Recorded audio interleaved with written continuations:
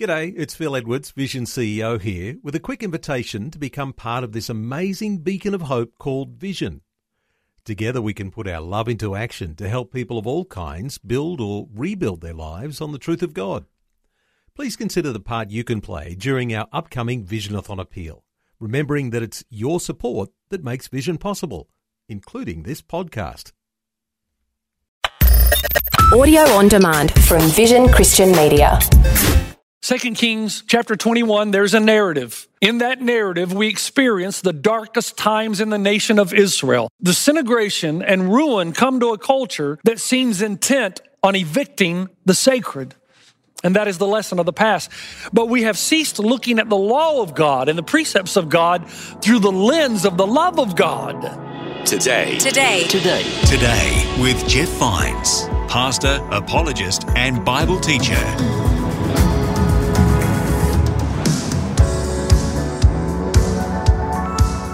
Hello, my name is Bill and welcome. This is Today with Jeff Vines. Today we're thinking about where we're headed. In this message from the Reset series, we'll hear why we should be changing our trajectory to make sure we're focused on living in God's direction. Let's begin with Pastor Jeff from 2 Kings chapter 21. We'll hear the story of Manasseh.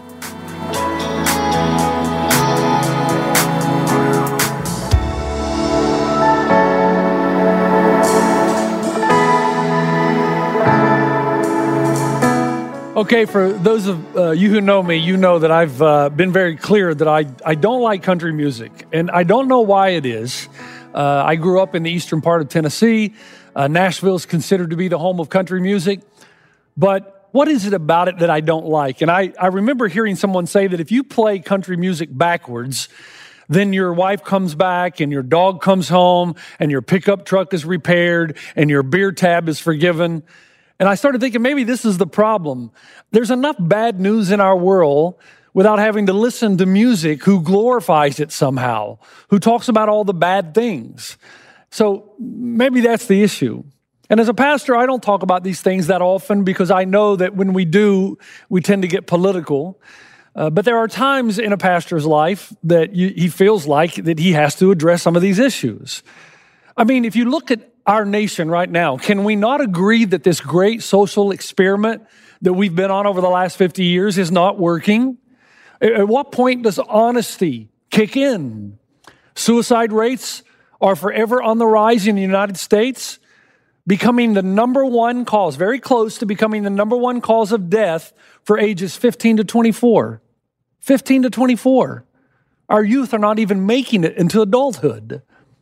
There's been a 56% increase in the last 2 decades in teenage suicide. School shootings, increased racism, increased teenage pregnancy and abortions, financial corruption on all levels. There's Ponzi schemes, there's Madoff schemes, markets crashing. And then you think about how things like character and integrity and responsibility and sacrifice and loyalty, the essential things upon which a productive, stable society is built, those things have become relics of the past. Let me read to you a quote, and then I'm going to tell you where it's from. I think it'll shock you. Here's the quote. "It is not true that honesty and integrity always make for good business. In certain situations, doing the honest thing would be financially ruinous. And therefore, according to strict cost-benefit analysis, the risk of getting caught in a lie is clearly worth taking." Now, that was written 20 years ago in the Harvard School of Business. You think about that. So the graduates of a school like this, and this could be said about most of our major universities, are now CEOs, presidents, directors of our financial institutions. So is it any wonder then that the financial crash of 2008 had more to do with character and integrity and ill-advised, irresponsible loans where CEOs gained millions and millions of dollars in their pockets while the rest of us went bankrupt? But this is merely symptomatic of a greater disease. Let's stay with me for a moment. I'll set the stage here. Last week, I went over to the offices to film our weekly podcast, and I ran into an older lady that was seated over in the corner, and I recognized her. She didn't look very happy. She almost looked scared. As we talked, she is afraid that perhaps we'll never find our way home. What happened to us? How did we get here where we are? And then there's this whole thing of social media. It ain't social and it's not media. I've said this before.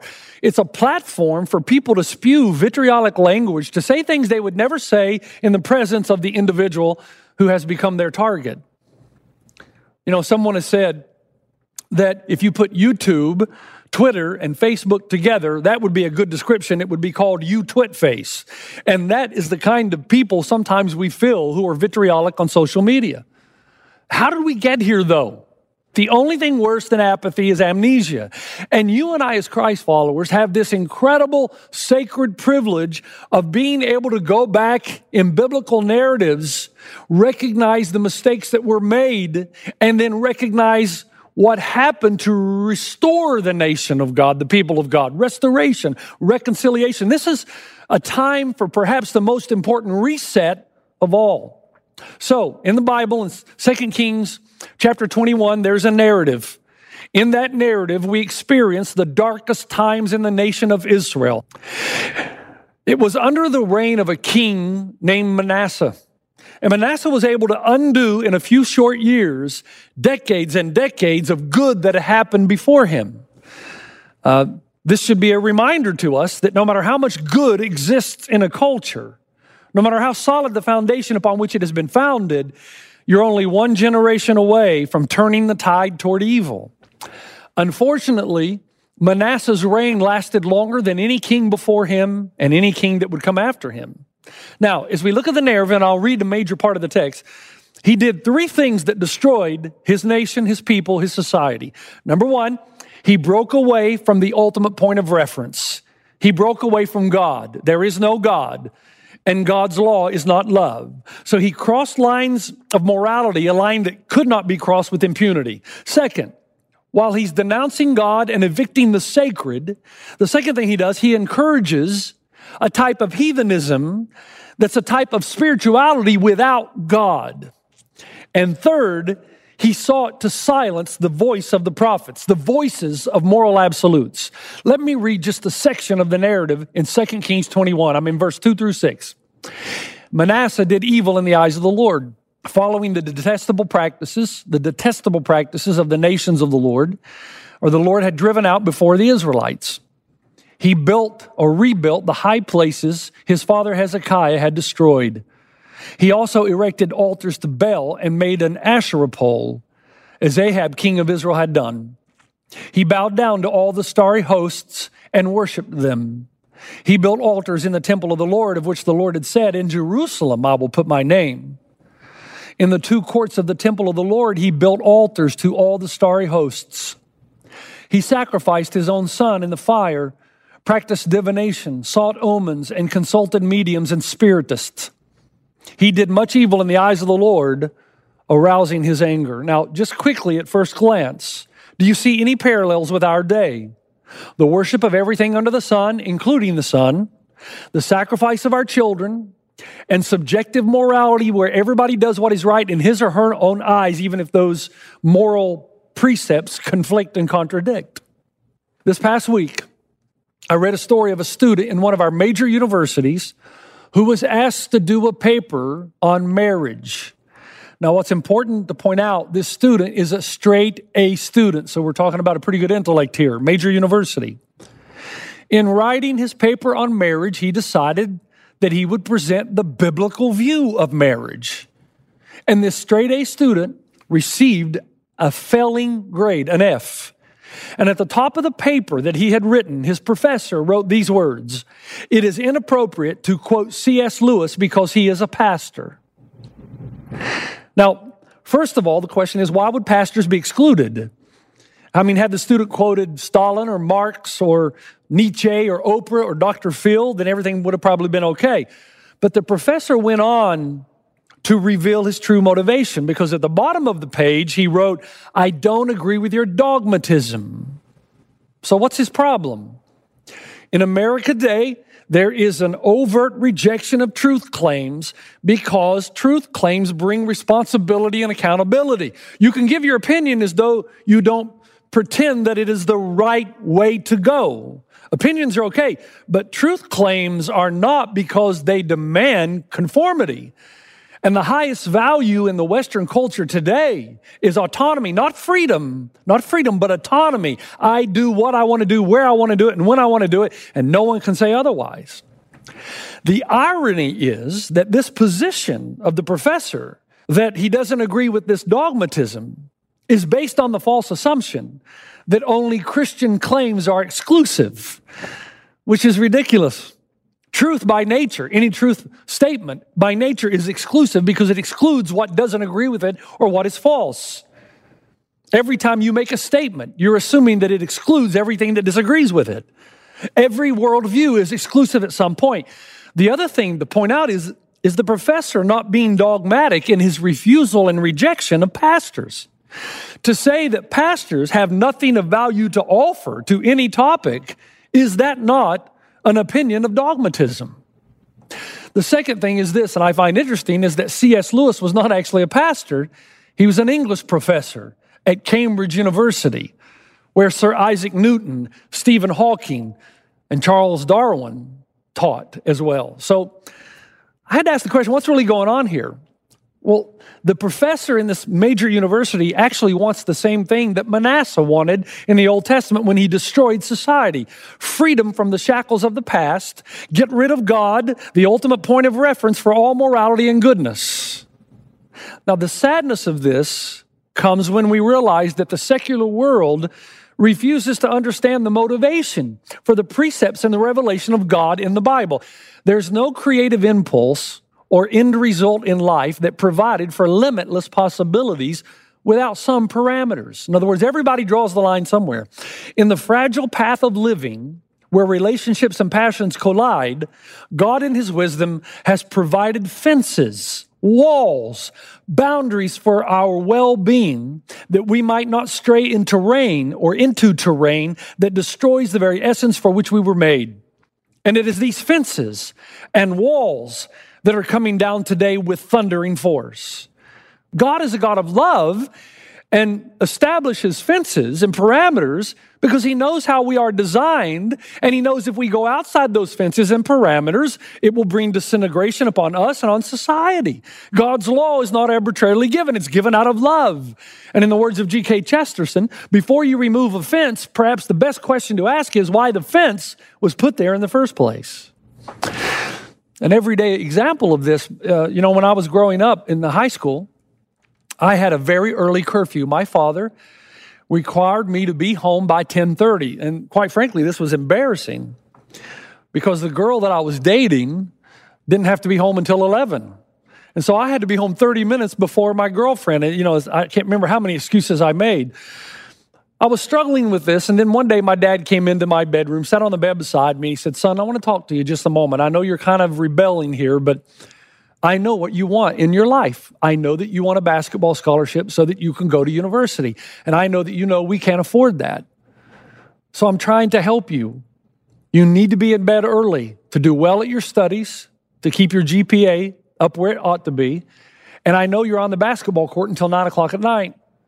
So you can't live that kind of life without getting enough sleep, or it's going to impact your health and your vitality and ultimately your ultimate goal." And I didn't agree with everything Dad said because I'm a high schooler and I don't think my brain was fully developed yet, but I do know that Dad loved me and he wanted to make sure that I was able to achieve the greater goal. When a father says to his son, "Don't do drugs, don't smoke, don't gamble," or even when a mother says to a two-year-old, "You can't have candy for dinner," it's not motivated out of hate or even apathy, but out of love. And this is what a secular generation just cannot fathom, cannot understand. Please listen carefully.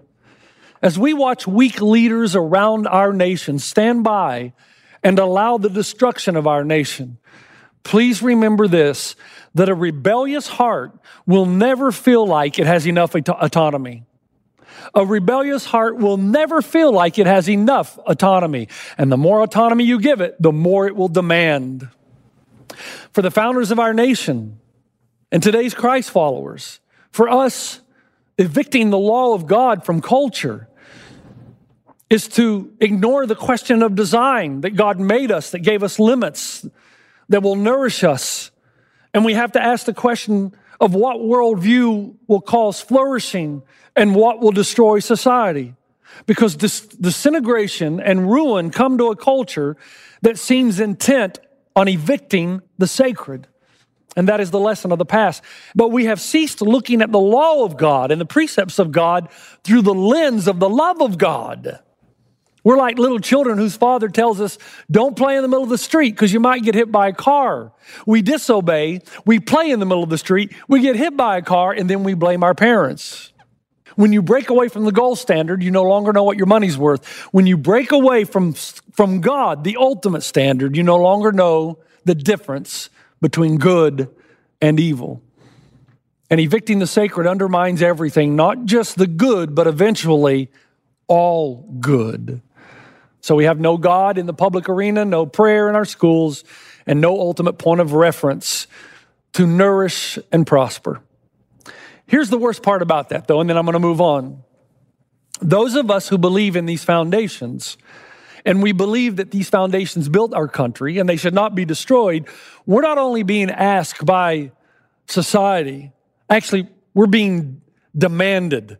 They are demanding that we not only celebrate the demise of the foundations, that we not only remain silent on the demise of these foundations, but we actually rejoice in the midst of it. In a book called Deliver Us from Evil, the most terrifying aspect of the foundational shifts in our time is not just the line between right and wrong has all of a sudden been made unclear, not just that morality has somehow had its boundaries altered. What has dramatically happened in your time and mine is that those of us from a religious perspective or theistic worldview or Christian worldview, we are not only being asked to erase those lines and move the fences, it is now being demanded of us that we join the celebratory cry, a triumphalist cry of those who have somehow shaken off these restrictions that religion had imposed upon them for centuries. So we're not actually merely being told to accept the breaking down of moral lines, but to celebrate the fact that it's happening. And so we have redefined our terms, and we have given names to something that is not good in appearance to make it appear good. So abortion now is called women's rights, and we're to celebrate women's rights. And same-sex relationships or marriage, they're referred to as alternative lifestyles, and we should celebrate alternative lifestyles. And we're even told today that we must applaud delusions. Do you remember not too long ago, there was a 45-year-old man that chose to identify as a 5-year-old girl. So he dressed up in little girls' dresses with little girl makeup. And we were told that we should embrace this. Is this not sad, though? I mean, if we really love someone, is this really love? Is this really merciful to become an accomplice to a delusion and to insanity? Is this really love and mercy? Is this really good for society, good for the one who's experiencing it? When you evict the sacred, there is a heavy price to pay. And the reason is because nature abhors a vacuum. If you evict God, rest assured that something will come in and take his place, whether it's secularism or pluralism or hedonism or atheism or relativism and all these other isms that, in the words of E.V. Hill, that should have been wasms. There's no such thing now as a neutral worldview. The question is, what worldview truly promotes love and justice for all? Which worldview is going to hold society together? Which worldview is good for the individual and good for the corporate, the whole? And which worldviews will cause ultimate disintegration? Is it not fair to look around at America today and many other parts of the world? Is it not fair to look around and to say we are disintegrating? Culture is disintegrating.